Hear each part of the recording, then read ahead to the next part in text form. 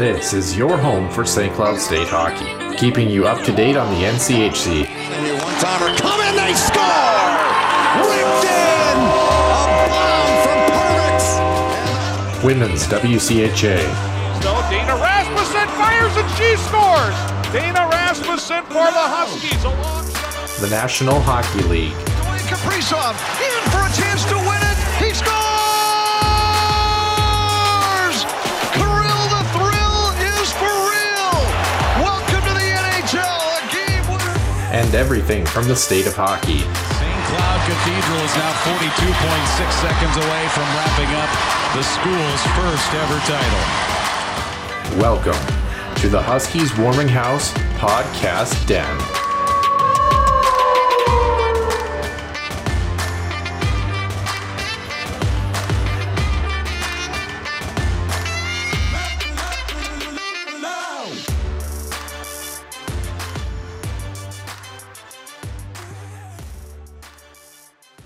And welcome into the Huskies Warming House Podcast, episode number 118, recording here on this Thursday evening, the last night in June before we head on to July. Show coming out on Friday. And Nick, we have got a good one here. I'm Noah Grant, of course, along with Nick Maxson joining me as always. Nick, we've got a lot to talk about. Some Memorial Cup things that are kind of interesting in the Huskies Illustrated Weekly Roundup. That's an interesting tidbit that we can talk about. Evgeny Malkin and the Penguins and Chris Letang. It's not looking so hot anymore. Also, I told you. In the weekly roundup as well. Main portion of the show, we're going to talk about the big one, the Minnesota Wild dealing Kevin Fiala. What does that mean for the Wild and their next steps in the off season? The Stanley Cup Final is finally over. Some fun facts about that, and we finally get to stop talking about the Colorado Avalanche. Thank God.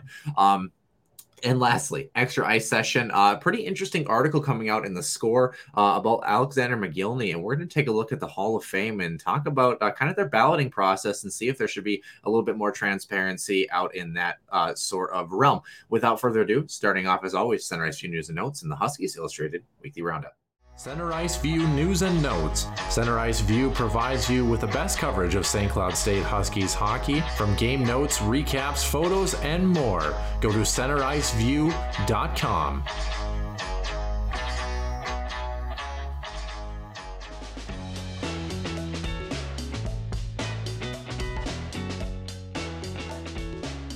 Illustrated Weekly Roundup, Noah, and before we get to some more local chatter, shall we say, we need to head up north to the CHL as the St. John's Sea Dogs beat the Hamilton Bulldogs in the 2022 Memorial Cup yesterday in New Brunswick. This is their first win, for instance, 2019, a second title in franchise history, that first going back to 2011. A couple of prospects in here. New York Islanders prospect William DeFore was named the Memorial Cup MVP. He led the tournament with 7 goals.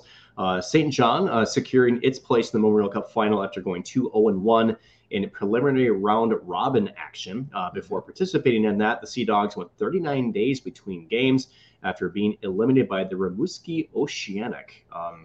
No good players have come from that organization, have they? For those playing the home game, Sidney Crosby. Yes. In the first round of the QMJHL playoffs, Cedars actually fired bench boss Gordy Dwyer following their early exit and replaced him with interim head coach Gardner McDougall. I don't know what to think about that. That's bizarre, right? It's the timing. Your season technically isn't over yet. And what the actual hell? Yeah, so here's the thing about the Memorial Cup. For those who don't know, it's kind of like, similar to the Olympics where, wherever location tries to get a bid to host the Memorial Cup. But in this case, it's CHL teams. But think about it like this. Let's say the Olympics are held in Japan. The difference between the Memorial Cup and other tournaments is that regardless of if Japan went 0-4 in the Olympic prelims, they would still make the medal round. That's kind of how you look at this. And the CHL is the same way, where the host team, regardless of their performance, will make at least the round robin play for the Memorial Cup for the final 4 teams. Now, part of the reason there's been a lot of people that have talked about this being an asterisk because of that fact. And other people are saying, well, you still had to play the games and they got the job done. They went 2-0-1 in the prelims and they won the game that mattered against Hamilton. St. John, the reason that they had a coaching change, interestingly enough, they were, I believe, the highest scoring team in the CHL this year. And they ended up getting bounced by like the 9th place team out of 16 in the playoffs or whatever it was. They got bounced by a very lower seed that they shouldn't have lost to. But their saving grace was that they were the host team. So they got a chance, another kick at the can, had a coaching change in those 39 days and ended up going on and winning it all. It's a unique format that you don't see in a lot of sports, much less hockey in general.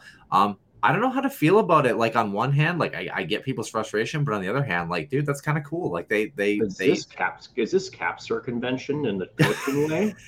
I'm not sure, but like how cool is that way, doesn't it? Well, like you're down and out and you're by the grace of whoever, your one saving prospect is that you just happen to be the host team that year. You come back 39 days later, not playing a game in almost a month and a half, and you get the job done. Like, part of it is kind of like, well, that's BS, but part of it is like, kudos to them. Like they didn't roll over and die. They had to play the games and they got it done.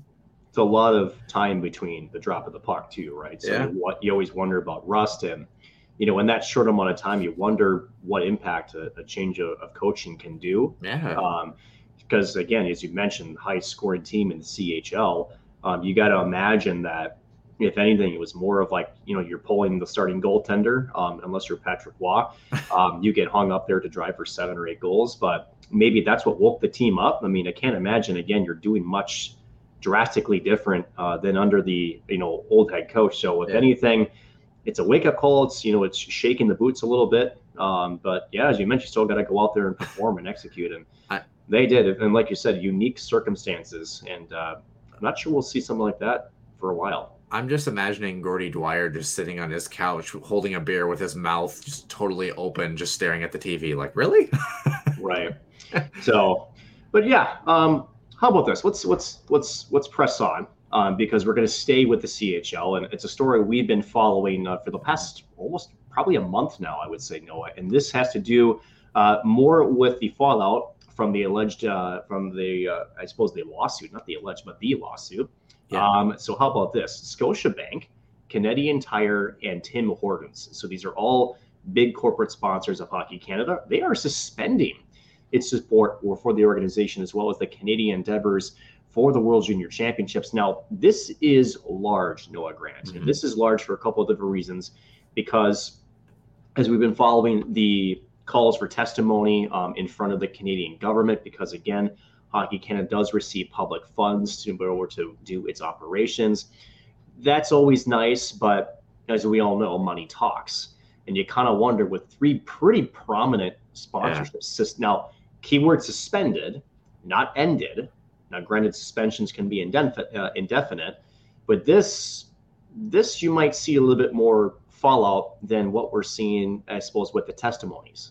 Yeah, I kind of like suspension better than ending. And the reason I say that is because, if you have a sponsor who ends association with you, you're kind of starting from square one, and you can go out and kind of do your own thing. At this particular point, this kind of puts the onus on Hockey Canada to do the right thing here. And then when they're able to do the right thing by, demonstration of those sponsorships returning, it's almost kind of like getting the voucher of the people, so to speak, again, in some senses. Because, I mean, don't get me wrong, they're corporations, but they are representative of everyday life, especially in a Canadian market. So, I kind of like this move. It makes sense, and it kind of says, Hockey Canada, figure your crap out, get it done. And I think things are progressing. We've talked about this. It's going to take some time, but we are moving in the right direction, and this is just another step of that. But threw it in there because I thought it was kind of an interesting little segment, and definitely, I mean, it's our only Hockey Canada news of the week. It's small, but it's not insignificant, as you had mentioned. No, it's very impactful. I think we're going to see some fallout from that here relatively soon, more than we're seeing with maybe some other things that we have been following. Speaking of impact, how about this? Detroit has finally inked a new head coach, former Iowa Wild head coach Derek Lalonde spent the last 4 seasons down in Tampa as an assistant to John Cooper. So he's got a couple of Stanley Cup rings, right? Knows GM Steve Yzerman pretty well. This will be the 28th coach in franchise history for the Red Wings, which leaves only Boston and Winnipeg as the only 2 NHL teams without a head coach. Apparently, Jim Montgomery has been interviewed, but so was David Quinn. That's at least a couple names have been thrown around as far as Winnipeg. I haven't heard a ton of names on Winnipeg. I think just today I saw Jeff Blashill kind of surface as a name that they maybe kick the tires on. Yeah. But going back to Boston, as you know, Jim Montgomery, former Denver University head coach and then Dallas Stars head coach, had some personal issues, took some time away from hockey, rejoined as an assistant with Craig Berube in St. Louis. So he's actually at least gotten back into the NHL circles. So interesting, very interesting for Lalonde. That's a great hire by Yzerman. Yeah, and it's good to see these guys that have really paid their dues get their kick at the can. I think it's easy to look at your John Tortorella's, your Barry Trotz's, and say, you know, that's the guy that we want. But sometimes when you look internally and people who either know a system or know a general manager system and know how to play into that, that's a big asset too, because you know, the Detroit Red Wings are not going to win a Stanley Cup next year. Let's just put that out there right now. But they have a lot of key components that have really started to, you know, flourish down there. You know, Lucas Raymond, Moritz Seider, a lot of good young pieces that they're able to build around. And this will be another stepping stone for them. And like you mentioned, Boston and Winnipeg, the only 2 teams left. Sounds like from what I've heard that Jim Montgomery is all but signed, sealed, and delivered for the Bees. So I wouldn't be shocked to hear that in the next couple of days, but haven't really heard a whole lot from the Jets. And I think part of that reason is I think they were probably one of the front runners from what I heard when it comes to Barry Trotz. And now they've kind of had to circle back and kind of go to the bottom of the barrel again, so to speak, in relative terms. There's a lot of great potential coaching candidates that can coach in the National Hockey League. So they're both going to get it done, but it sounds like the Bees are a little bit closer so far. But congratulations. Detroit found its one key piece on the front office side, head coaching side, if you will. And now it's time to improve that on-ice product.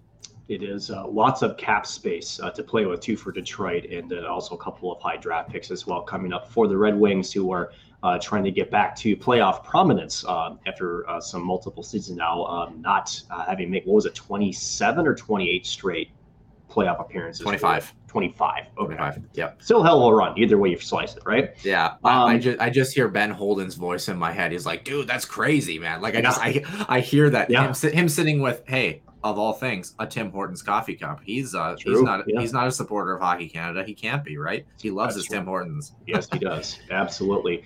Speaking of Boston, GM Don Sweeney inking a multi-year extension as part of another signing. Toronto re-up defenseman Timothy Liljegren, 2-year deal at $1.4 million annually. Down in Dallas, netminder Scott Wedgwood has signed a 2-year extension down there, as well as Buffalo. How about this? Bringing back 41-year-old Craig Anderson for his 20th NHL season.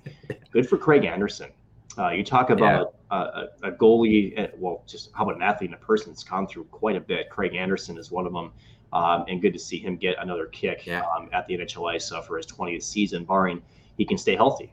Yeah, $1.5 million is for the year for Craig Anderson. Actually, more than Scott Wedgwood will make annually. Scott Wedgwood is at $1 million each year. And I think that the fact that Scott Wedgwood is at $1 million maybe signals question marks for Braden Holtby and where they see him sitting into the future in Dallas. I thought he had a pretty good year with the Stars, all things considered.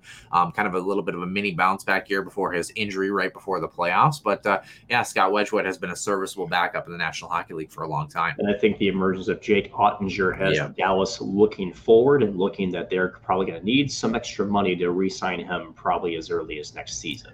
Yeah, it's in fact, I'm trying to remember. I think Ottinger's an RFA now, if I'm not mistaken. I could be wrong. You might be right on that. Let me check. We did do a Central Division preview for those who didn't get a chance back in last episode, in episode 117, where we kind of took a little mini deep dive into each team and their cap situation and what it means for them. But I'm trying to remember Ottinger. It's either this year or next year that he's an RFA. He is an RFA right now as we speak. I was going to say, so they're looking for some. Won't be a UFA. So in other words, I think what this signals is, as you mentioned, Is it going to be Braden Holtby or is it going to be Jack Ottinger? I would think, just from what we've seen, I think it's Jack Ottinger and Braden Holtby. Does he come to Minnesota now? I think that's the obvious thing. I was going to say, I mean, there's, but like you say it in jest, but like, and I think it's actually possible. Yeah, I think someone will offer him a pretty decent little price tag. Minnesota only has $7.5 million cap to work with. We'll talk about that later as well too. But sure. Yeah, Craig Anderson, 20 years in the National Hockey League. He seems to never go away, and of course, he's been through a tumultuous ride in the past half decade or so. So wishing him the best of luck in Buffalo because wishing everybody the best of luck in Buffalo because Buffalo's Buffalo. Although I did see that Kim Pegula has been in the hospital for the past couple of weeks. So wishing her health the best as well. The health of the Eastern Conference. Speaking of signing news, reports are coming out that Evgeny Malkin and the Pens have not been talking regularly after engaging in their initial discussions when the club season ended on May 15th. This comes from The Athletic and Josh Yohe. Yeah, numerous agents and some people within the organization reportedly believe it's pretty unlikely that Evgeny Malkin is going to return. So I completely agree. And I know that we talked about, Chris Letang is kind of the front runner there. Meanwhile, they've offered him a 3-year contract, but the star defenseman wants a 5-year deal with a cap hit north of $8 million per year. Now, Chris Letang was 7th in Norris Trophy voting this year and had a pretty decent season, and Evgeny Malkin had 42 points in 41 games. So they both had productive seasons, but they are getting older. I think Pittsburgh is injured to hell every single year. I think that Pittsburgh is really scared about the term on that one. I don't think it's so much $8 million per year, although I think that's a pretty hefty price tag. I think, 34 going to 37, it looks a lot different than 34 going to 40. Like that's the risk goes up exponentially every year. Yes, it does. Especially with a history of injuries on both players. So $23 million in cap space. One way Pittsburgh is expected to probably clear that cap if needed. Defensemen, they've got a surplus of D-men. Kind of sounds like another NHL team we know. Marcus Pettersson, Brian Dumoulin, John Marino are all kind of the candidates that potentially will go.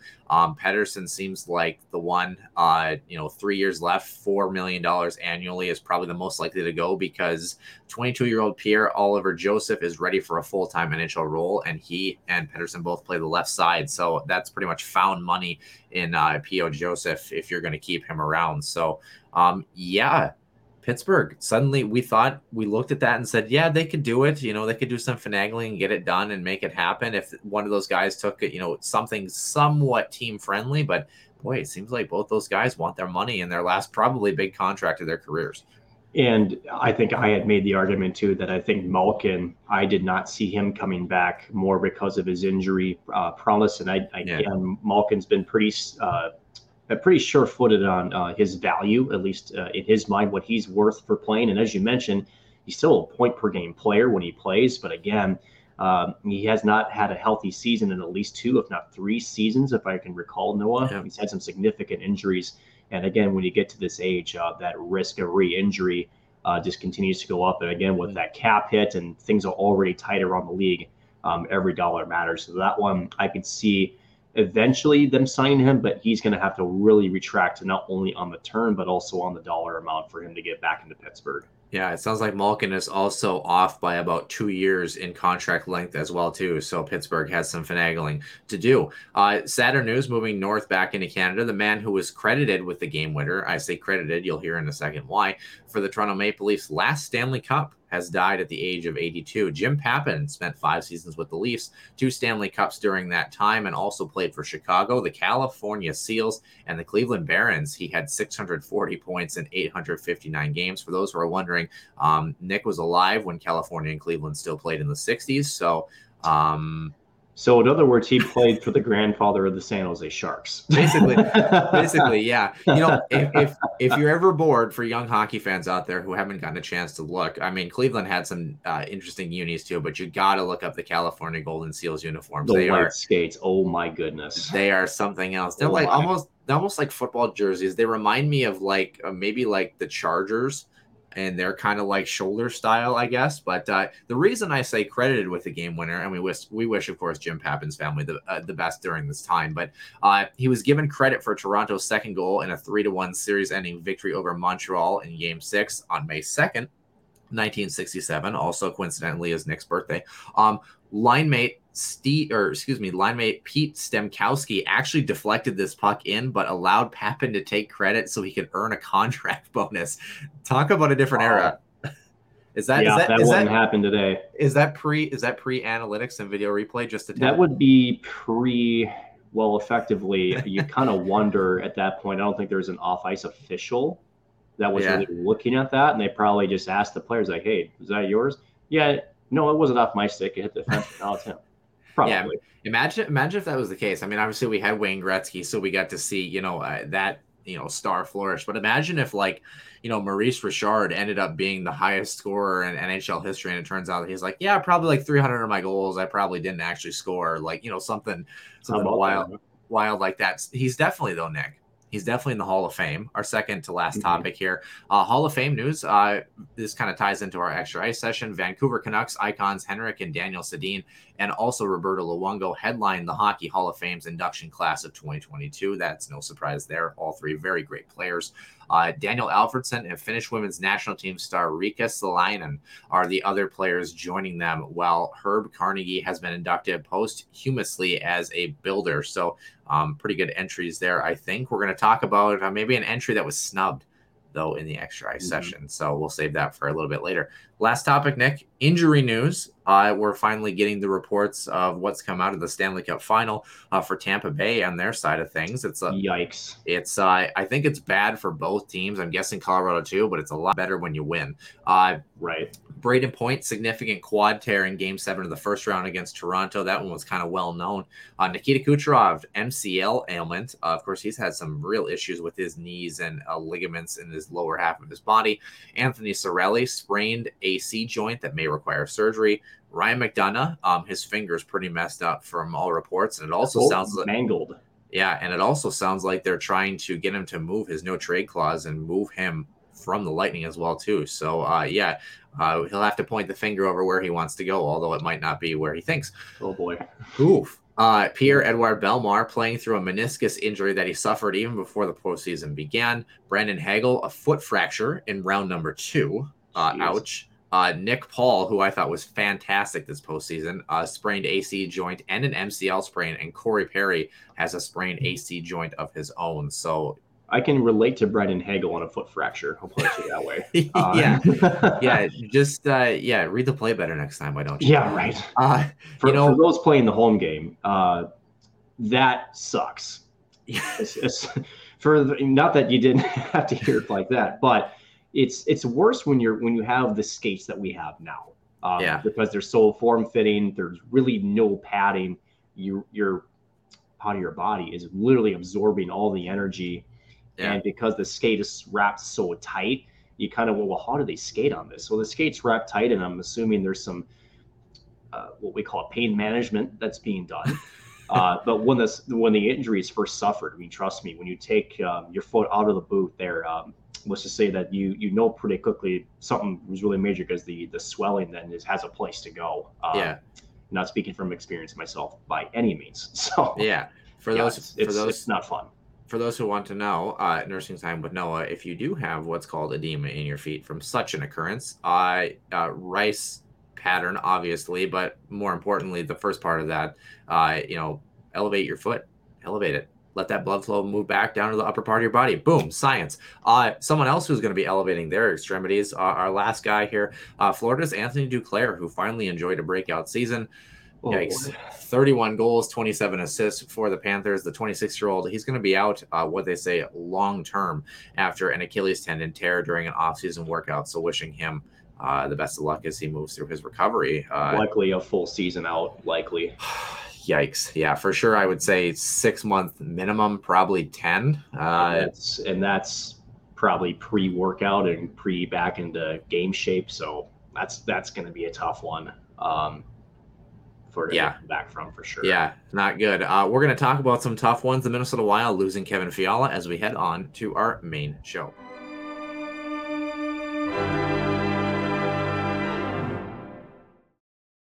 And welcome into the Huskies Warming House podcast. Nick Maxon alongside myself, Noah Grant, episode number 118. Welcoming you on what will be the 4th of July weekend. I actually have the 4th of July off from work, and I've been asked am I doing anything exciting for the 4th of July? And my response was sleeping, eating, trying to reset for work. Obviously, Nick, and I'm sure you're probably in the same boat. Maybe you get a day off, but I'm guessing it's probably right back to work for you after that. But 4th of July weekend, obviously kind of the height of summer, really, if you want to put it that way, pushing into July here. Weather's getting warmer, I'm sure, especially down in Minnesota. And not a lot of hockey going on now, but still a lot to talk about, Nick. But first of all, 4th of July plans, anything big? Family stuff, really. Yeah. Just again trying to breathe in. The little time. Remember to breathe out too when you. Oh, I'll write that down. But no, like you said, it's interesting when you get like out of school, and granted, for my person, it's been like this for a while. It's just always boom, boom, boom. But for those, it doesn't feel the same when you're past a certain point. You get an extra day if it falls on a weekday, and then it's like right back to reality again. It just doesn't have the same pomp and circumstances it probably did when you were younger. But good to enjoy a day with the family, extended family, and hopefully relax, eat some good food, and watch some fireworks, and hopefully not lose a limb in the process. I think that's the goal. Yeah, I think it's easy for me to speak to say that I work nights, but I believe the 4th is on a Monday, correct? So that's kind of it's basically a long weekend for people. Yeah, it tells you, like in my head right now, it's literally like next Tuesday. It's not good. But speaking of moves done, not on Tuesday, but on a Wednesday, the big one done for the Minnesota Wild. They got it out of the way early. Kevin Fiala to Los Angeles for their 2022 first-round pick at number 19, and defenseman Brock Faber, who is a 2020 second-round selection at number 45, plays for the Minnesota Golden Gophers, and he'll return for his, I believe, junior season? Junior or senior year? I think it's junior. I think it's junior. I could be wrong. Kind of an interesting quote, Nick. As we did confirm, for those who don't know, this will be spliced and edited accordingly. But for those who are curious, Nick Maxon just clicked the wrong tab and exited out of our show. So there's that. And Kevin Fiala's time has exited in Minnesota, and Billy Guerin had this to say, quote, "It just didn't fit. We've been down the negotiating road a couple times with Kevin already." So it sounds like there was some back and forth. I mean, we know that, even before this year, but it sounds like even before this, just sounds like they just weren't in a good spot with his agent, I think. Not that negotiations were sour, but I think that they were just in a spot where they just didn't match. Yeah, and he said, hey, look, he had a great year, and we knew we just weren't going to be able to do it. We knew that. Fiala's team knew it. There's no sense in trying to screw around and trying to fit this in and trying to do that and give him a low ball deal. It's not going to work. We knew we were going to have to move him. And I kind of respect that, and I think that we talked about the Kevin Fiala piece. When you do it at the beginning of the summer, it makes it a little bit easier to stomach, because by the time you get around to training camp, the new fit for the Minnesota Wild is starting to bud. And actually, a phone call from former guest of the show, Bob Motzko. Billy Guerin called him to do some lowdown diligence on Brock Faber. Bob Motzko said he's an athlete. He's a world-class skater, conditioned athlete that can play all night long. He's already proven that at our level and on the international level. Of course, don't forget, correct, world junior champion and also on the Olympic stage as well, too. His offensive game is going to continue to improve, but he's already a world-class defender and can play all situations. And I truly believe his offense is going to continue to grow. He's also tougher than snot. He's going to play for a long time in the National Hockey League. So high praise from the former St. Cloud State bench boss. And I agree. I mean, the guy eats pucks for a living. His idol is Jonas Brodin. And to be honest, he plays that similar style where it's not a flashy style. He reminds me of maybe like if you took Carson Soucy and Nick Seeler and kind of put them together a little bit. You took Nick Seeler's physicality and Carson Soucy's skill and kind of just meshed them together and created a hybrid player of that. But he's probably even better than that skill-wise, I think. Add in Jonas Brodin's feet. Yeah, seriously. Yeah, no, 100%. He was one of the better players on the USA Olympic roster. He was very noticeable during that tournament run, although USA didn't medal in that tournament. A couple of things with this, right? First of all, yes, we're done with this, thank God. Yeah. Number two, I'm still waiting to hear somebody say blow it up. And it's been absurd. I know. Number 3, you have to understand the Wild's position in this trade, because I know Zero a lot leverage. of zero. Yeah. If you're the opposing GMs, and I'd say that plurally, the Wild's. It's not a secret where the Wild's position is, especially on the balance sheet. Yeah. And that there's no way you're going to re-sign him. And I think Bill Guerin, I think some people are taking Bill Guerin's quote a little out of context when they say, well, I can't believe, when he says, I'm surprised he didn't create a GM versus GM, or like, pitting teams against teams. Well, no kidding, because that wasn't going to happen in this case. There was not going to be a bidding war. If anything, if he did that, I would argue that his return would have gone down. So I think that, again, being straightforward, I know there's people who don't like the fact that he's going to the same conference. I can see that a little bit. Yeah, so Bill Guerin actually commented on that, and he said we had multiple suitors, but he said if you cut the league in half, sometimes you're just not going to get a deal done. And the piece of this is that LA, had both $8 million to toss at Kevin Fiala. They had a first round pick and a second round prospect that arguably could have been a late round first, the way that he's developed, to throw at the Wild. And And to jump in real quick, Noah, to finish the thought, I think what caps this all off, don't tell me that teams have not been calling on Kevin even as far back as February in the trade deadline. I think Bill Guerin had a sense of the market. I think he felt like then, he could have traded him then. I didn't expect him to, but he could have if the offer was right. Yeah. But again, the Wild had zero leverage, which means if anything, the longer he waits, the more the value goes down. He struck, I think he probably, with the Kings, who were all in from what we're hearing in reports, they were willing to go with a top prospect as well as a first round pick. Yeah. And again, to Guerin's point, when you get that offer, you don't create a market that you don't have. You have zero room to pull strings, and you make the deal happen. So I agree with it. I like the timing. The return, are you going to replace 80 some plus points offensively? No, probably not. Maybe you could. But we got to see if Matt Boldy continues to develop, if Marco Rossi makes the jump next year. And at pick number 19, it makes sense for LA, who's got a pretty young prospect pipeline to really work with, to kind of throw that out there. Here's the thing. You want to talk trade grades a little bit. I think if Kevin Fiala develops into half the star he was in Minnesota, A+ for the Kings. Good move for them.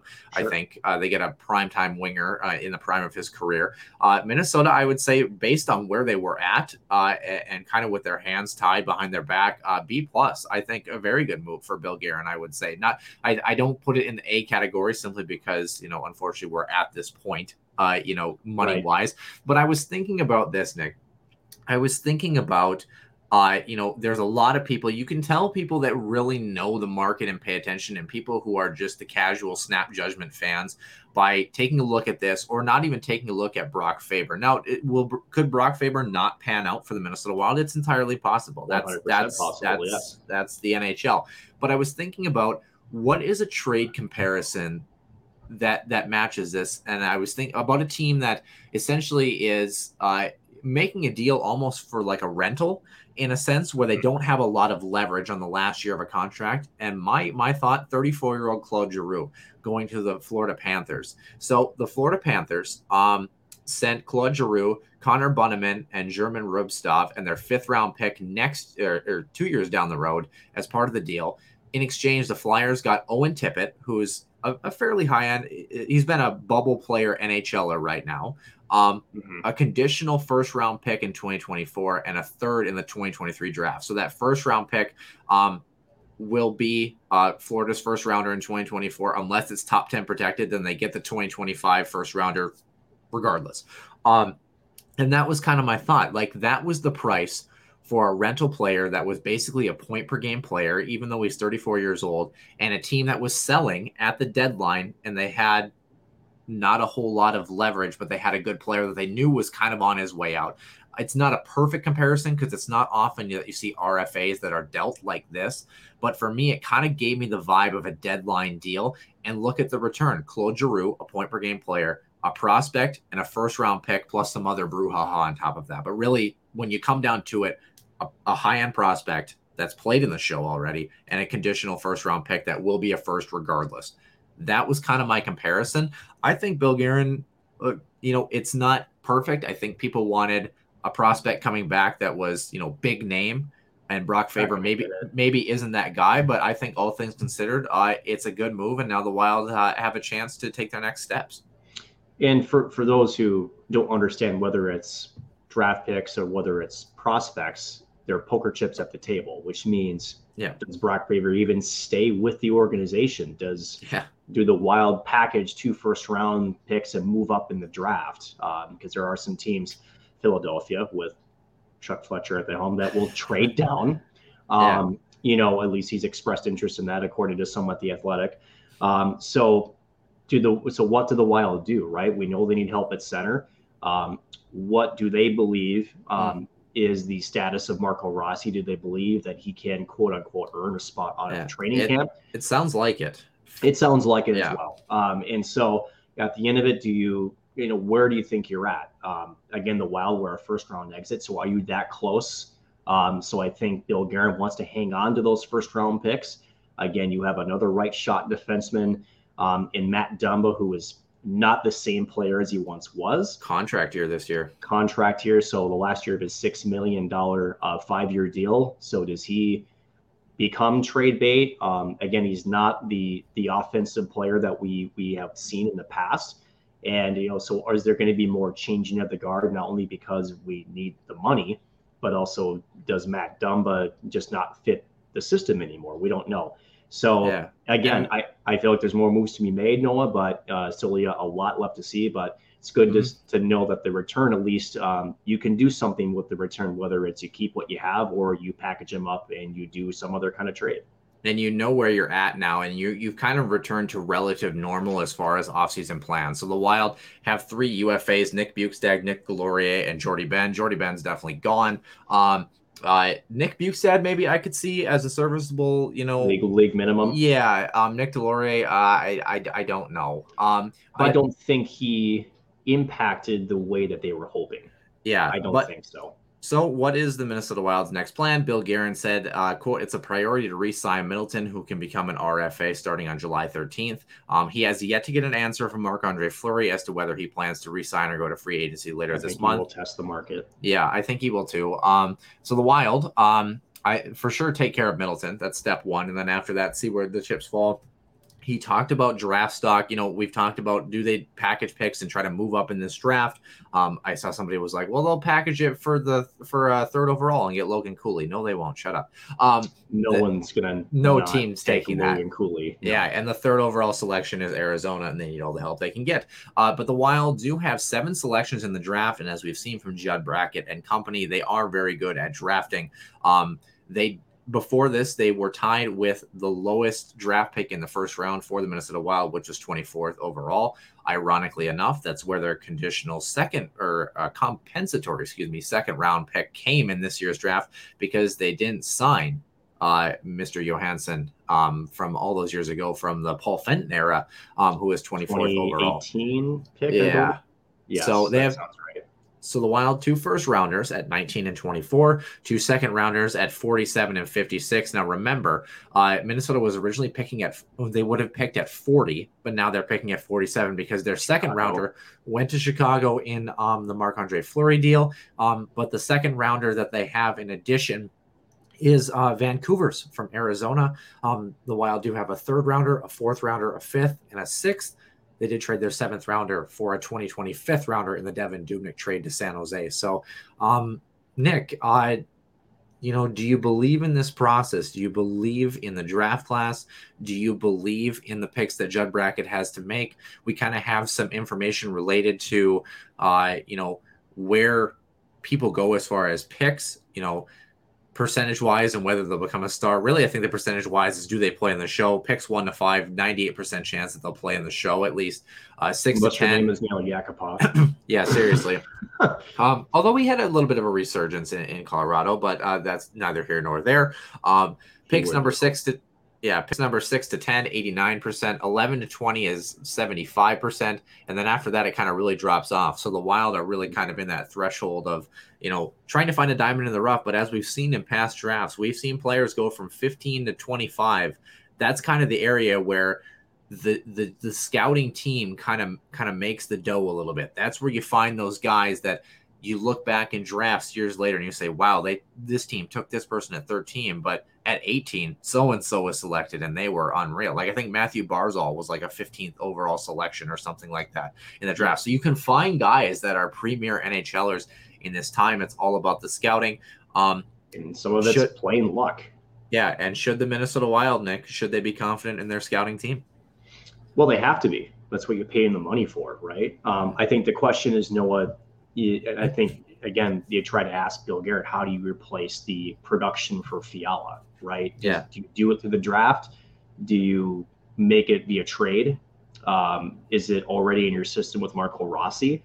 All of these factors play into the draft, which is coming up in, a week? Yeah. Yeah, it's a week. In fact, I'm trying to remember. Why don't we look up the actual date so our listeners know? But Nick, right. and the other thing is too is like, the Wild made their thing with Kevin Fiala. Kevin Fiala may never pan out in LA. And that's again, hockey's such a goofy game, isn't it? Where the line chemistry can be one. I mean, we saw that with Fiala, Boldy, and Gaudreau. We also seen it where, look what Evander Kane did to Connor McDavid as well as Leon Draisaitl. Holy cow, right? So it's again, you just don't know until you see him play.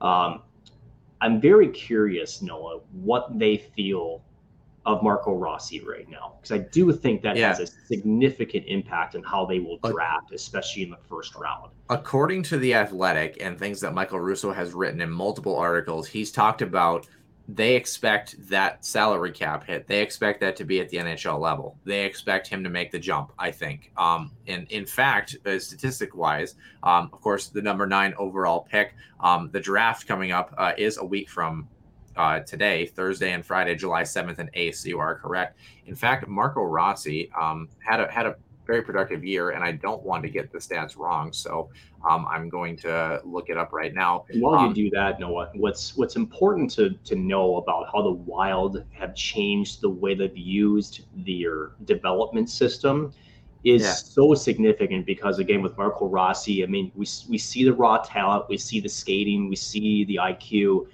but when you're in Iowa, right, and you're a 25-minute a night player, you're getting put into situations such as on the power play, on the penalty kill, and where you're learning facets of the pro game, where if he does in fact make the jump, and I think all signs are pointing to that, he's ready to go. He's not going to look out of place.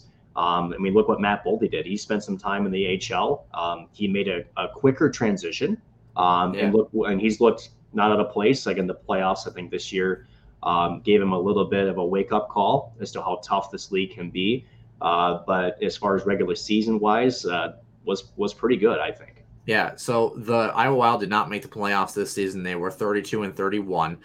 They finished 6th. So not exactly the greatest year for Iowa, but 63 games for Marco Rossi, 53 points, 18 goals, 35 assists, which is par for the course for a guy who was scouted primarily as a playmaker, 46 penalty minutes, and plus 11, which I think, you talk about it as the stat that's broken, but plus 11 on a team that was essentially 500 and didn't make the playoffs is a bigger testament than you think, especially on the forward side. So on the center side, not to speak. Yes. Yeah, exactly. So, I think that he makes the jump. The question is, what do the Wild do with the draft? And here's the thing: you lost Kevin Fiala. That happened. You hope Matt Boldy continues to flourish. Marco Rossi alleviates that pressure. Kevin Fiala. Yes. Did he have a heck of a year? He had 33 goals. Yes.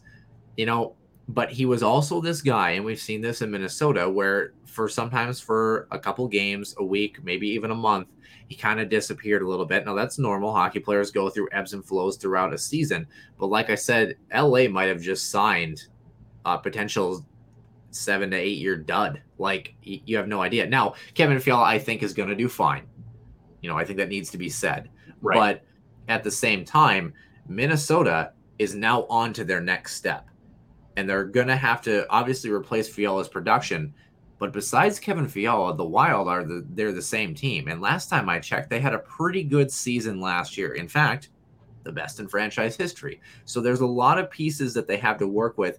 And what's even more impressive is they have $12 to $14.5 million in dead cap on top of this. Imagine if they didn't. But it's almost forced Minnesota and Bill Guerin to make the right moves and really think critically about what this team needs. And I think the Wild have been better for it. Sucks losing Fiala, but now they're on to the next thing. And I think Marco Rossi might be one of those guys. In time will tell, right? And you kind of will see, right? Because when free agency opens, if they trade for a center or whatnot, that'll give us an indication of where they believe he is, and do they need some insurance from Marco Rossi? Because again, you're into year 2 of Kirill Kaprizov's 5-year deal. You know that you need to give him the want to stick around. Again, 113 points, best season in franchise history. That's nothing to scoff at. That was a hell of a season. And just real quick on Fiala too, Noah, right? The game breaker of Kevin Fiala, right? The argument is thrown around pretty loosely of how, okay, but that game breaking thing could be a big reason that you move on in the playoffs. Yeah. We haven't seen that from Kevin Fiala. In fact, we've seen the opposite, right? So just in the play-in round against Vancouver was really the only time we saw it. Yeah. Yes. No. So he has the ability. We've seen that, but the last 2 effective playoff runs, I should say the last playoff run, he was pretty quiet. Now, part of that is too, Noah, is that your opposing team is scouting, your greatest threats, and you are definitely paying more attention to those players. Kaprizov, holy cow, did he essentially bust through any sort of defensive armor that they put up. 7 goals. Was it 9 or 10 points in the playoffs? I believe it was 9. So he did okay. But again, you got to support that. I think the Wild are very close to the Edmonton Oilers in a sense, where they have in years past. What I mean by that is you have some pretty good high-level players, but you don't have that same depth. Again, going back to Colorado, we'll touch on it later again, but real quickly, Nazem Kadri, I think he really was the cornerstone piece that got Colorado to the Stanley Cup. Him and Valerie Nichushkin, 2 guys that maybe you wouldn't have selected in this roster to be those guys. And, and you're building towards the future. And, of course, don't forget Colorado, not even a decade ago was once the laughing stock of the NHL, and now look where they are. So, there's big moves to be made. My final question before we jump over to the Avs, Nick, the other side of this deal, Brock Faber, we've kind of mentioned him here or there. For those who really don't know about Brock Faber and don't realize the value that he brings back in this trade, what are the Minnesota Wild getting in the hometown Golden Gopher? So what they're getting is a smart, smooth skating, tough, good positional defenseman. Again, he's comparable to a Brodin. I would say he's more comparable to Brodin than a Soucy Sealer mix, because he's tough, but he's not really sort of like, you'd call it like the doorkeeper, if you want to call it, right? Has some offensive instincts. We've seen that in the playoffs, even this last year in the NCAA. He's an Olympian, So he reads plays well. He can walk the blue line. He can get shots through. But more importantly, the defensive end, he can really take care of business. And again, I think for the casual fan, again, being a right shot defenseman, also with those skill sets, I mean, did we not just find a replacement for Matt Dumba? If you're going to look at it that way, I don't see it necessarily the same thing, because with the Kalen Edison lovers, but here we go. And you talk about the draft picks too. Jesper Wallstedt last year at 20, and then you have Carson Lambos, who you throw him in with Kalen Addison, and him and Brock Faber. That's kind of the trio there for the Wild as kind of their primary A-level. They're building from the goaltending on out, and that sounds like Minnesota Wild hockey, doesn't it? Stanley Cup champions have done that in recent. That's right, Tampa. And just because since you mentioned Wallstedt, he was recently, I think, in the top 17 or was 17 of my top 20 prospects. I haven't cracked the NHL yet. I think Marco Rossi was 9. I think that was a Hockey News article that was posted. So Wallstedt, it looks to be the real deal, which is good. You've got Lambos, Addison, Brock Faber, Jack Peart, Sam Hedges, Damian O'Rourke, Carson Lambos. So you could have up to 5 Minnesota Wild defensive prospects in the World Juniors this August. Think about that. Not too shabby. Yeah. But and they still don't have a freaking center. and they get a chance, of course, the Wild do, to have a close look at Brock Faber as he probably enters what will probably be his last year with the Gophers. 6'0", 190 pounds, a right shot defenseman, only 19 years of age. His 20th birthday is coming up in August. The Maple Grove, Minnesota native. You mentioned Tampa Bay. Well, close but no cigar for them on the three-peat. Colorado does win the Stanley Cup. It is their third in franchise history. 1996 and 2001 were the other ones, beating Florida and New Jersey respectively, 4 games and 7. Of course, Ray Bourque in 2001. That just gives chills every time I watch that. Time. Yeah. Wow. So some kind of fast facts and figures here. Cale Makar becomes the first NHLer to win a Hobey Baker, a Calder, a Norris, a Conn Smythe, and a Stanley Cup. Oh, by the he's 23, Nick. He's 23. Is he good? Yeah, he's all right. Also has a gold medal at the World Junior Championships. How about that one? The only thing he doesn't have is an NCAA championship. Seriously, he doesn't have. Yeah, thanks, Max Veach, and an Olympic gold for that matter. Right. But so Colorado, like we mentioned, third cup in franchise history. They've never been on the losing end of a Stanley Cup final. They're only the 4th team ever to win a cup in all of their first 3 final appearances, which would be the Montreal Canadiens, the original Ottawa Senators, the St. Louis Eagles is actually who they were. Right. The Toronto Maple Leafs as well. So, you know what's interesting? They're now tied for 11th in Stanley Cups. You know what's interesting? There's actually not a lot of teams that have won a Stanley Cup.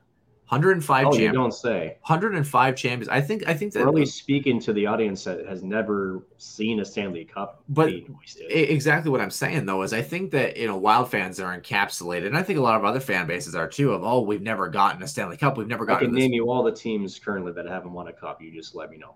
Yeah, well, I can name you all the teams that have won a cup. How about this? Montreal has 23. Toronto has 13. Detroit has 11. So there's a huge chunk from the original 6. Boston, Chicago, Edmonton, Pittsburgh, the Islanders, Rangers, and the St. Louis Eagles, the original Ottawa Senators, all have 4. Colorado, New Jersey, and Tampa now have 3.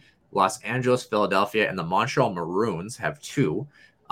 And then Dallas, St. Louis, Calgary, Anaheim, Carolina, and Washington for current teams, plus 7 now defunct teams way back in the day. Way back, yeah. All have 1, and that's it. Yeah. That's it, dude. So the Lightning, we're looking to become just the 6th team ever to win 3 straight Cup finals, and the first since the New York Islanders in the early 1980s. But they are the first to go to 3 straight finals in the salary cap era, and the first since the 1980s as well. So, Nick, 2 heavyweight teams that went back and forth on this one. Tampa easily could have forced a Game 7 if they got another bounce or 2 in the first period and kind of put that one away in Game 6. What did you think of the Stanley Cup final first, obviously? And number 2, what can other teams around the league take from this templates of teams that were both juggernauts to start the year, but also made some significant moves? And I'm sorry, Tyson Jost. I'm sorry. And yes, you're welcome, Nico. Not Nico Hischier, Nico Sturm. Wow. Yeah. My mind is still out east. Holy cow. Great Stanley Cup final. Yeah. You talk about Colorado being, the heavy favorite even from the season opener, effectively. Tampa, again, back-to-back Cup winners. We know what they can do, right? Yeah. A couple of things. Colorado steamrolled their way to the Cup final. A big reason they did that was speed. This team was the fastest team all season long, and they used it in all 3 areas of the ice. I think a lot of teams, especially in their executive offices, will be looking at that. Just because, again, it didn't matter which line Jared Bednar threw out there. They were on pucks defensively. There was no time or space for you to do anything. Just ask the Tampa power play. And really for the Avalanche, the back checking. Holy cow. Even with how high flying that is, how many times you would see Nate McKinnon or Darren Helm, guys who can still motor, come back through the middle and take up, trailing wingers or trailing defensemen.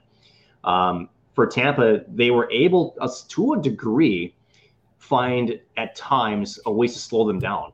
And that was no easy task. I think it took them home ice in Game 3 to figure out the matchups. Yeah. I think a big reason Game 6 ended for Colorado was not only were they still without Braden Point, the number 2 center, they lost Anthony Cirelli, the number 3 center. in that game as well. So depth down the middle. Minnesota Wild fans, I don't need to tell you anything more than that.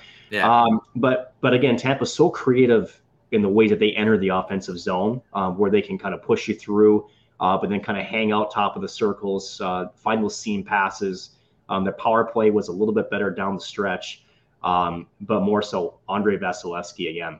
I think he was a big reason that they extended it to 6. Yeah. So two different teams, two different styles, both fighting for sports ultimate trophy and not dropping it before the photo op. My God, Yeah. what the hell are you doing? Whoops. I'm sure there's probably, and it looked like it was just the base, not the actual trophy. And for those who don't know, there's actually 3 Stanley Cups anyway, so it happens. But and it's a heavy trophy, 35 pounds. Yeah, those things actually happen a fair often amount, especially during the celebrations, in the summer as well too. But it's pretty impressive. You have to give Tampa Bay their props, and to be where they are, to go through the injuries where they were, and to basically come within 1 game of having a shot at a 3rd Stanley Cup. I mean, that's an impressive run for any team, and they were the juggernaut. They were the team to beat, and they just ran into a Colorado team that had a ton of firepower. But they were on a mission. It's crazy. Especially the core. Poor Corey Perry, by the way. But oh jeez, especially thank goodness he has one from 2007. But it's it's interesting because Tampa went from being the dominant team, which I thought they were a fair amount, maybe not so much in round 1. I thought Toronto was pretty good and shows how good the Maple Leafs were and probably could have went. Definitely dominant in round number 2, round number 3, a slight hiccup in the beginning, but then really asserted, their game at the tail end of that series. Stanley Cup final, Tampa was kind of like, when you go to the mall and your annoying little kid brother tags along, and no matter how hard you try to lose him, he somehow sticks around. You know what I mean? Just because in a lot of those games, they were outplayed for the majority of those games, but they were opportunistic in their chances. They had flourishes, especially game 6. We talked about the first period. They were the dominant team, but in the 3rd period, they didn't register a shot until the 10-minute mark, So you talk about Tampa and the way that they were able to win high-scoring games, low-scoring games, games where they were dominant, games where they were outplayed. They had a lot of recipe for success. They just finally met their match in a Colorado team that was 1 step quicker and probably a little bit healthier than they were. When you go on 100%. When you go on 2.9% of 3 Stanley Cups for the Tampa Bay Lightning, that's a toll on your body that it takes on a core and a short offseason and a long regular season, albeit even with the COVID pieces as well too. Don't forget their first Stanley Cup was won in August, so right. So there's a lot of things that go into play. But this Colorado team, scary team. They're going to lose some pieces. Nazem Kadri has kind of indicated he wants to stay, but he wants his money too, and he's going to get it somewhere. Chuck Fletcher will sign him to an 8-year deal, even though you can only sign him for 7. Yes. Gross. Unless, I guess technically Colorado could technically trade his rights like tomorrow, and then they could do it. But anyway, beyond that, maybe they'll trade him for Kevin Fiala. Here's the thing is that these two teams, it's not often that you say, because Dallas made it in 2020, Montreal had the wild season in 2021 and then disappeared as a franchise this year. Nice. These are two teams where it's not often you see 2 heavyweights go at it, but it's not often you look at 2 teams and say, yup, they earned this. They earned every bit of this to be here. A lot of times there is a lot of luck that goes into, getting to a Stanley Cup final. These 2 teams earned it. And I think that when you look at Tampa Bay, they were not the powerhouse of the Atlantic this year, but they had the pedigree. They had the 2 Stanley Cups. And it's also not often that you look at a 2-time Stanley Cup champion, back-to-back champion, and then you look at a team that comes from the division that the Minnesota Wild play in, and you look at both of them and say, you know what? I'd be happy if either of them won. They're both equally deserving. You have a chance to three-peat as a Stanley Cup champion, or you have a chance to dethrone one of the best teams in hockey and start your own legacy for a Colorado team that has had the core for a long time but has really never gotten over the hump. I mean, well-deserved. A very entertaining Stanley Cup final, to watch. Yeah. It really was. And again, I think a lot of people wrote off Tampa after Colorado went up 2-0. I stayed firm that going back on home ice, let one get away in game 4, came back. And again, to go back home on the road. You can't go back home on the road. That doesn't make sense, Nick. And then we're able to win in Denver. Again, Yeah. even John Cooper said, yeah, the altitude's a thing. It definitely affected his game too. There's no question that the altitude does affect you in Denver. And then to have a chance to go back home, you score first, and it was not a great goal by Darcy Kemper to give up in Game 6. Jan Ruda with no deflection, no screen from the half wall. And granted, it's a hard shot, but right at him, he missed it.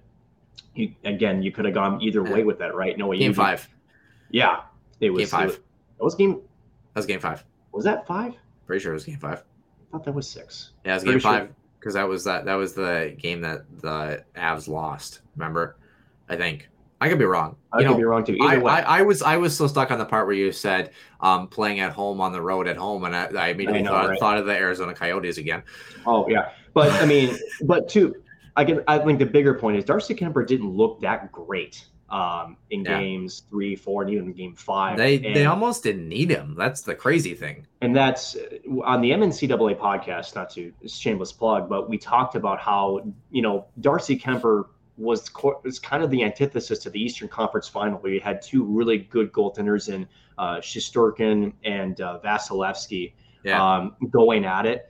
And at the end of the day, the way that Colorado was built, he just had to be average. I mean, his stats weren't great, but again, Colorado played that up the ice style. They wanted to be on the offensive zone. He just needed to make a few saves here and there. And he's now a UFA. So and he's a Stanley Cup champion. Yeah, how about that? Pavel Francouz, Pavel Francouz, I think had a pretty decent little run too as well. But a lot of people have tweeted that now Darcy Kemper, best goaltender in Wild history. Ouch. Anyway, beyond that, who is the best goaltender in Wild history? By the way, I would technically by the record, isn't it? Backstrom. I would say Backstrom. Manny Fernandez was pretty good. Dwayne Rolston was pretty good. Not anybody recently. That's all we're trying to say. Without further ado, I thought Brizgalov was up there. Here's the thing. Dare I say this? I mean, to be fair, he brought him to overtime of Game 6 of the second round, which is as far as the Wild have been since 2003. True.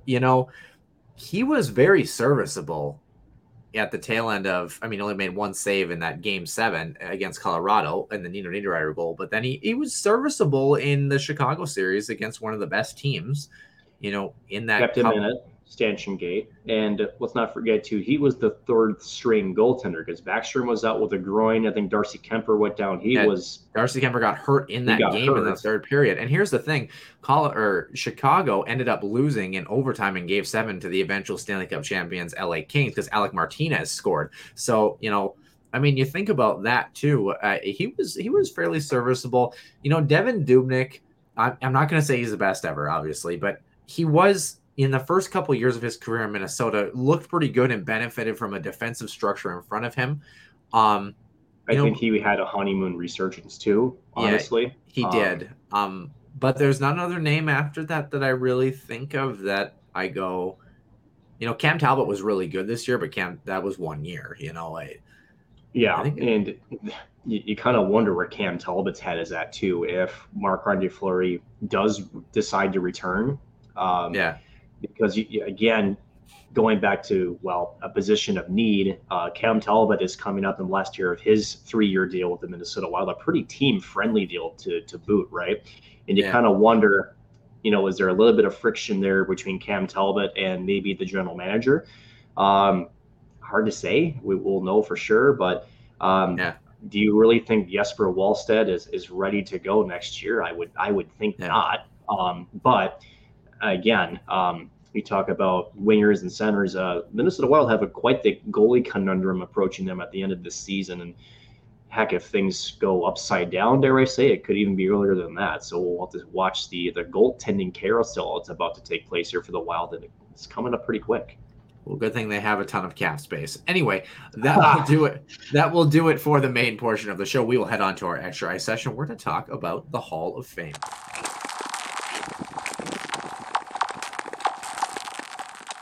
And welcome into the Extra Ice Session, episode 118 here. Nick Maxon joining myself, Noah Grant. Nick, an interesting article came out in The Score. And now, for those who follow The Score, it's not exactly known as the cream of the crop, prim and proper for, or investigative journalism. Yeah, and electric articles. But this is one of the best ones I've seen on the site in quite a while. And it was talking about how Alexander Mogilny, essentially playing for Buffalo for the majority of his career, the 13th consecutive year that he was snubbed for the Hall of Fame. And they kind of compared him to some of the players. So Alexander Mogilny, 990 games played, a 1.04 point per game clip, 1,032 points. Compare that to Daniel Alfredsson, who has just over 120 more points than him, but also played in like over 350 more games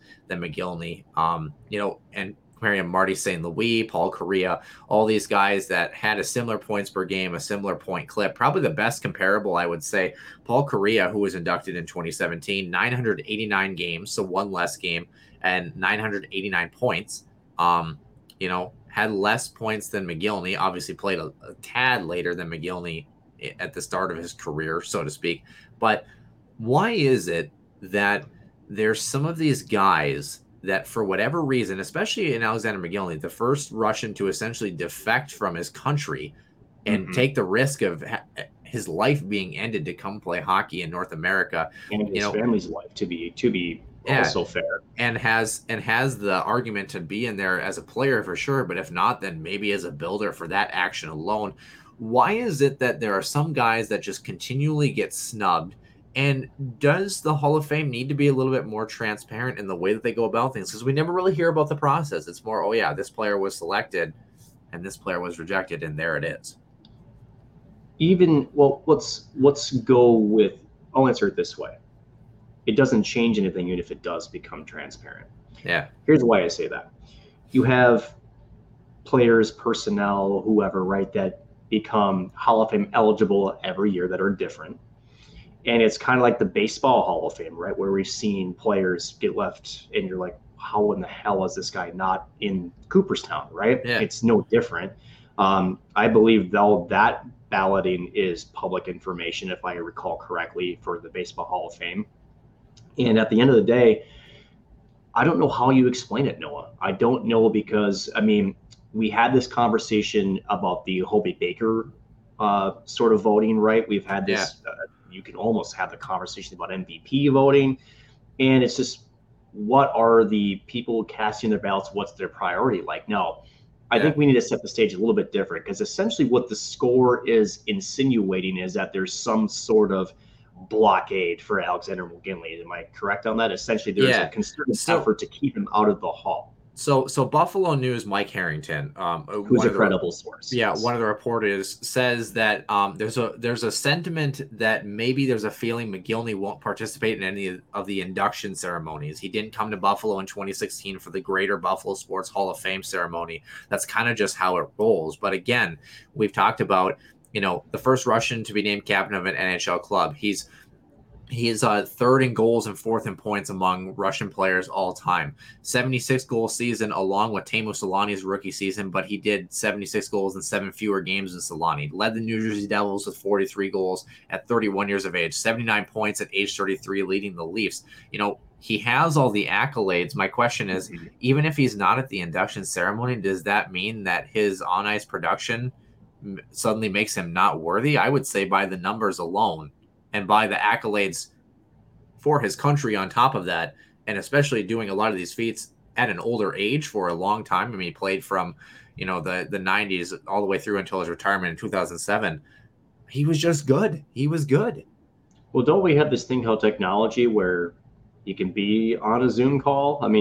Have we not sort of accepted that as kind of everyday life now? Yeah. And who cares? I don't know. I don't know what his English is, but who cares? The other thing, that's assuming that's what's happening, right? That's a predicate. That's the narrative that's being played. Is that really what's happening with the ballot people, though? I don't really think if you're casting a ballot, you're asking the question, he won't be there, screw that guy. I don't see it that way, Noah. But my question is, if, like, for example, the Sedin twins, very deserving of their entry into the Hall of Fame, and then Roberto Luongo. Do you take Roberto Luongo, who granted different position, but also had a really great career, and you look at Alex Mogilny? Is that the be all when you have, there's a lot of players. There's only so many entries into a Hall of Fame induction each year, 4 or 5 players. And if you have 2 players who are neck and neck, but one of them is going to be at the ceremony and one of them is not, is it still right to not take the other one?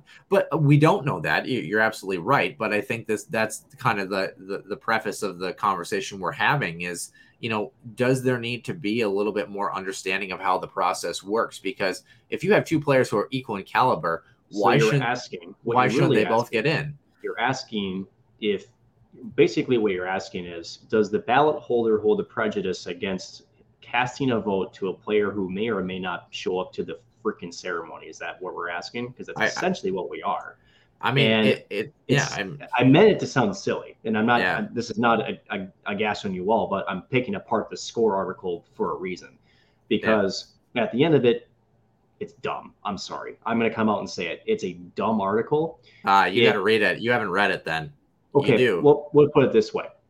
Even if you make some compelling arguments, I still feel there is an argument to be made. Is that, are you really saying that over 50 or so people who vote for those who are in the Hall of Fame are on a concerted effort and are looking at who's going to be? But it's not just it's not just Alex Mogilny. I'm just saying that's what was reported. I'm not. Don't shoot the messenger here. I'm not. I'm just I'm trying to understand why this conversation is being had, and you got to give me more than that, is what I'm saying. And when I say so here's another piece. Okay, Peter Forsberg, Eric Lindros, Pavel Bure, Jaromir Jagr. Those are the only players to have finished with a higher points per game than Mogilny since he retired in 2007. It's superior to Teemu Selanne, Steve Yzerman, Joe Sakic. Goal total better than Pat LaFontaine, Peter Stastny, and Pavel Bure, and it also exceeds Paul Kariya. That's I get it. It's confusing. You know what I mean? State for itself, but we're not asking the accolades of the player. They're asking why the writers or whoever's voting for the Hall of Fame, why are they not seeing that, and why are they not putting their confidence of him being deserving of a spot in the Hall of Fame? Right, and that's and that's my question is, why are there some players who statistically, granted, I don't think he ever won a cup. I could be wrong. Well, he might have actually with New Jersey. Yeah. But that's the thing is, when you have guys that have similar accolades to guys who are in the Hall, at that point, when do you start asking the question? I'm not saying that him not showing up to the ceremony, we don't know. I mean, he could show up to the ceremony. We don't know. And I think and again, whether he does or not, I don't think, at least for me, wouldn't make a difference. Yeah. Even if we knew the answer. Yeah, the question is, where is it coming from? Where there's some guys that, they have all the credibility that you talk about when you talk about a Hall of Fame guy. He's got his cup, he's got his point production, he's got all of these things. He's as a pseudo builder, he was one of the first to defect and come over to play in North America. He's got all of these things. So what gives? I'm going to go on a limb a little bit here, because the game of hockey, we've talked about the culture of hockey and maybe some of its negatives, right? But I think we're maybe some positives, and the positives that could well turn back into a negative. Let's go that way. It is a very close-knit, small community, right? And Alex Mogilny, and just bear with me as I go through this explanation, he was never one that really wanted the spotlight. He was never one that, really wanted the attention. He did his job. He did it well. He enjoyed what he did, but he really wasn't there to, raise the cup, go to a camera and say, interview me. Same with Paul Kariya. Right. But Paul Kariya has a bit of a different, the story for him, he follows him. I don't know. You almost, at the end of the day, what I'm trying to say is you kind of wonder if maybe with the people that he played hockey with or were around, with whether it's reporters or whoever that are voting, just never really got to know him that well. That kind of thing. So therein lies the question. By the way, one of only 30 players in the Triple Gold Club. gold medal in the Olympics, World Championship, and a Stanley Cup. Also, his accolades are there. Also a 6-time NHL All-Star. But the question is, does there need to be more input from former players, different aspects of the media? Does there need to be like a fan voting thing? And I say that loosely. Like, I'm not saying the fans are going to vote the Hall of Fame, but I'm saying, are there other components and aspects that we need to throw in, that are more than just what the committee does? The committee need a shakeup, or does the process need a shakeup, is what I'm trying to ask. I don't think so. And I say this why. We're talking about one player, right? Now, I'm not saying that he's the only one that's in this position by any means. Now, if there was some sort of, revolt that you could say, yeah, or some consensus effort that you could really point to and say, yeah, no, people have banded together, there's text messages, and say, yeah, no, I'm not voting for Mogilny because he's Alex Mogilny. Yeah. Okay, sure. You're never going to get that. So I don't know. I mean, let's put it this way. Do the stats alone make somebody a Hall of Fame player? They do if you win a Stanley Cup. That's what we've been told for years and years. We talked about Alex Ovechkin, one of the greatest shooters of all time, and the argument was he wasn't going to be in the Hall of Fame until he got his Stanley Cup. He did. He got it, I would argue that if he did not win a Stanley Cup in 2018 but breaks the goal scored record, he's in there no matter what. Well, yeah, but that's what I'm saying. Now you're talking about the statistics again. That's what I'm saying is, we changed the goalposts, and it goes back to my original point, which is it's a whole picture of things, and transparency doesn't solve it. You could have a review, but again, they're human beings. These are subjective animals. They're going to have an opinion. They're going to have something here or there that's going to sway them one way or the other. And again, and this is where it actually hurts Alex Mogilny, is he's been out of the game for a while now. And when you have namesakes come up like the Sedin twins, like Luongo, like Alfredson, who they deserve to be there. They're all deserving, sure, yeah. They're all deserving. But you kind of all of a sudden start to be, pardon the expression, but you kind of start getting put off to the side and you start collecting dust a little bit as your namesake, right? Yeah. You mentioned a name, by the way, who was also obviously mentioned in this article for comparison. Daniel Alfredson, we talked about it. He had the same point total in 230 more games. Obviously has a lot of highlights on the international stage, but I believe does not have a Stanley Cup.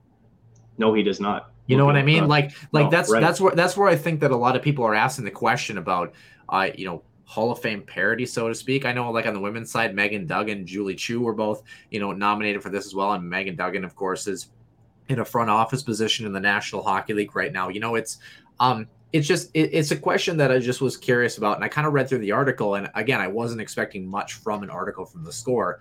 And it kind of, if anything, it made me think a little bit about, is there something that needs to kind of be repostulated here? And when you compare Daniel Alfredson, who was just admitted into this induction class, and his numbers are not only comparable with Mogilny, his accolades are not only comparable, but he has one less Stanley Cup, and he also took 200 more games to get to the same point production that Mogilny did. Granted, Alfredson played in a little bit of a later time frame, so you take that into account, I think. But beyond that, it's a curious case to me, and I think there's more than more than Alex Mogilny that are probably the victim of this. And not that we need to start entering people left and right, but there are some guys that you look and you go, I think, and again, you're going to have, just like Angel Hernandez and how he can't call a freaking game, you're going to have missed players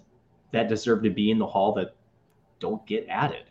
Yeah. And as much as, especially in today's world where there's, whether it's sports or anything else, there's video replay, there's data, there's all these things that we can go back and say, no, this happened, or no, this didn't happen. Wild fans still think a goal went in. Was it Niederreiter? Oh, against Dallas. Against Dallas. Never happened. No, it did not. Yeah. No, it did not. Unfortunately, that's just the way it works. You're going to have these, absentees, if you want to call it that, probably deserve, and as we've touted with Mogilny, everything points to him having a spot in the Hall of Fame. The problem is the Hall of Fame isn't an earned spot, it's an elected spot. Yeah. And that's the issue. I mean, isn't that the issue with the United States right now? Anyways, so yeah, things that are weird. It's are weird elected. though.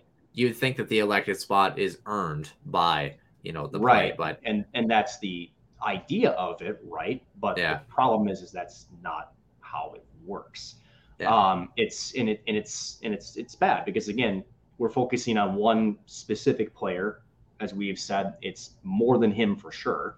And you kind of wonder, will there ever be a case, whether it's, does Mogilny's name continue to get brought up, or does somebody else? Let's take Austin Matthews. Yeah. Let's say Austin Matthews trolls Leafs Nation and goes to Arizona, never wins a cup, but he scores 60 goals a season. By some of the comments we've seen, and you brought it up, oh, he never won a cup, so that means he's not in there. Well, why does it have to be that way? Right. You know, so it's weird. And let's just say that it's 10 years after he stops playing, he's still not there. Well, one of the greatest American-born goal scorers of his time, how the hell is he not in the Hall of Fame, right? So more of this is going to happen. And you kind of wonder, to your point, is, I mean, you can't really prevent that, because what you're essentially, the argument we're making is, how do we prevent players that statistically are more than not deserve to be in the Hall don't get left out? Again, it's not like you have to score 1,000 goals and you got your spot on, you know, on a bronze statue in Toronto. It's you got to get the votes, and it's a curious case. There's no question about it. It's a very human issue, and it's a human issue, and it sucks because there's no way you can fix that. Yeah, there really isn't. What we would like to know, find us on Twitter at WarmingHouseDan, or drop something in the comments below here. We'd love to know what you think, and love to know if you have any input onto the Hall of Fame activities.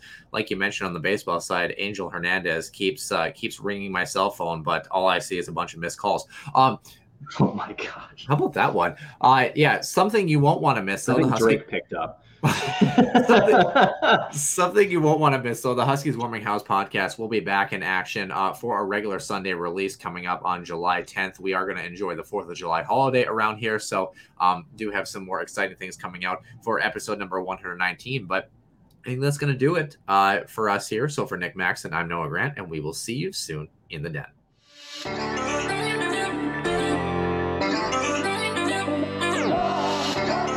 Your one-timer coming, they score! Ripped in! A bomb from Parvix! So Dana Rasmussen fires and she scores! Dana Rasmussen for the Huskies alongside Dwayne Kaprizov in for a chance to win it! He scores! Kirill the Thrill is for real! Welcome to the NHL! Cathedral is now 42.6 seconds away from wrapping up the school's first ever title.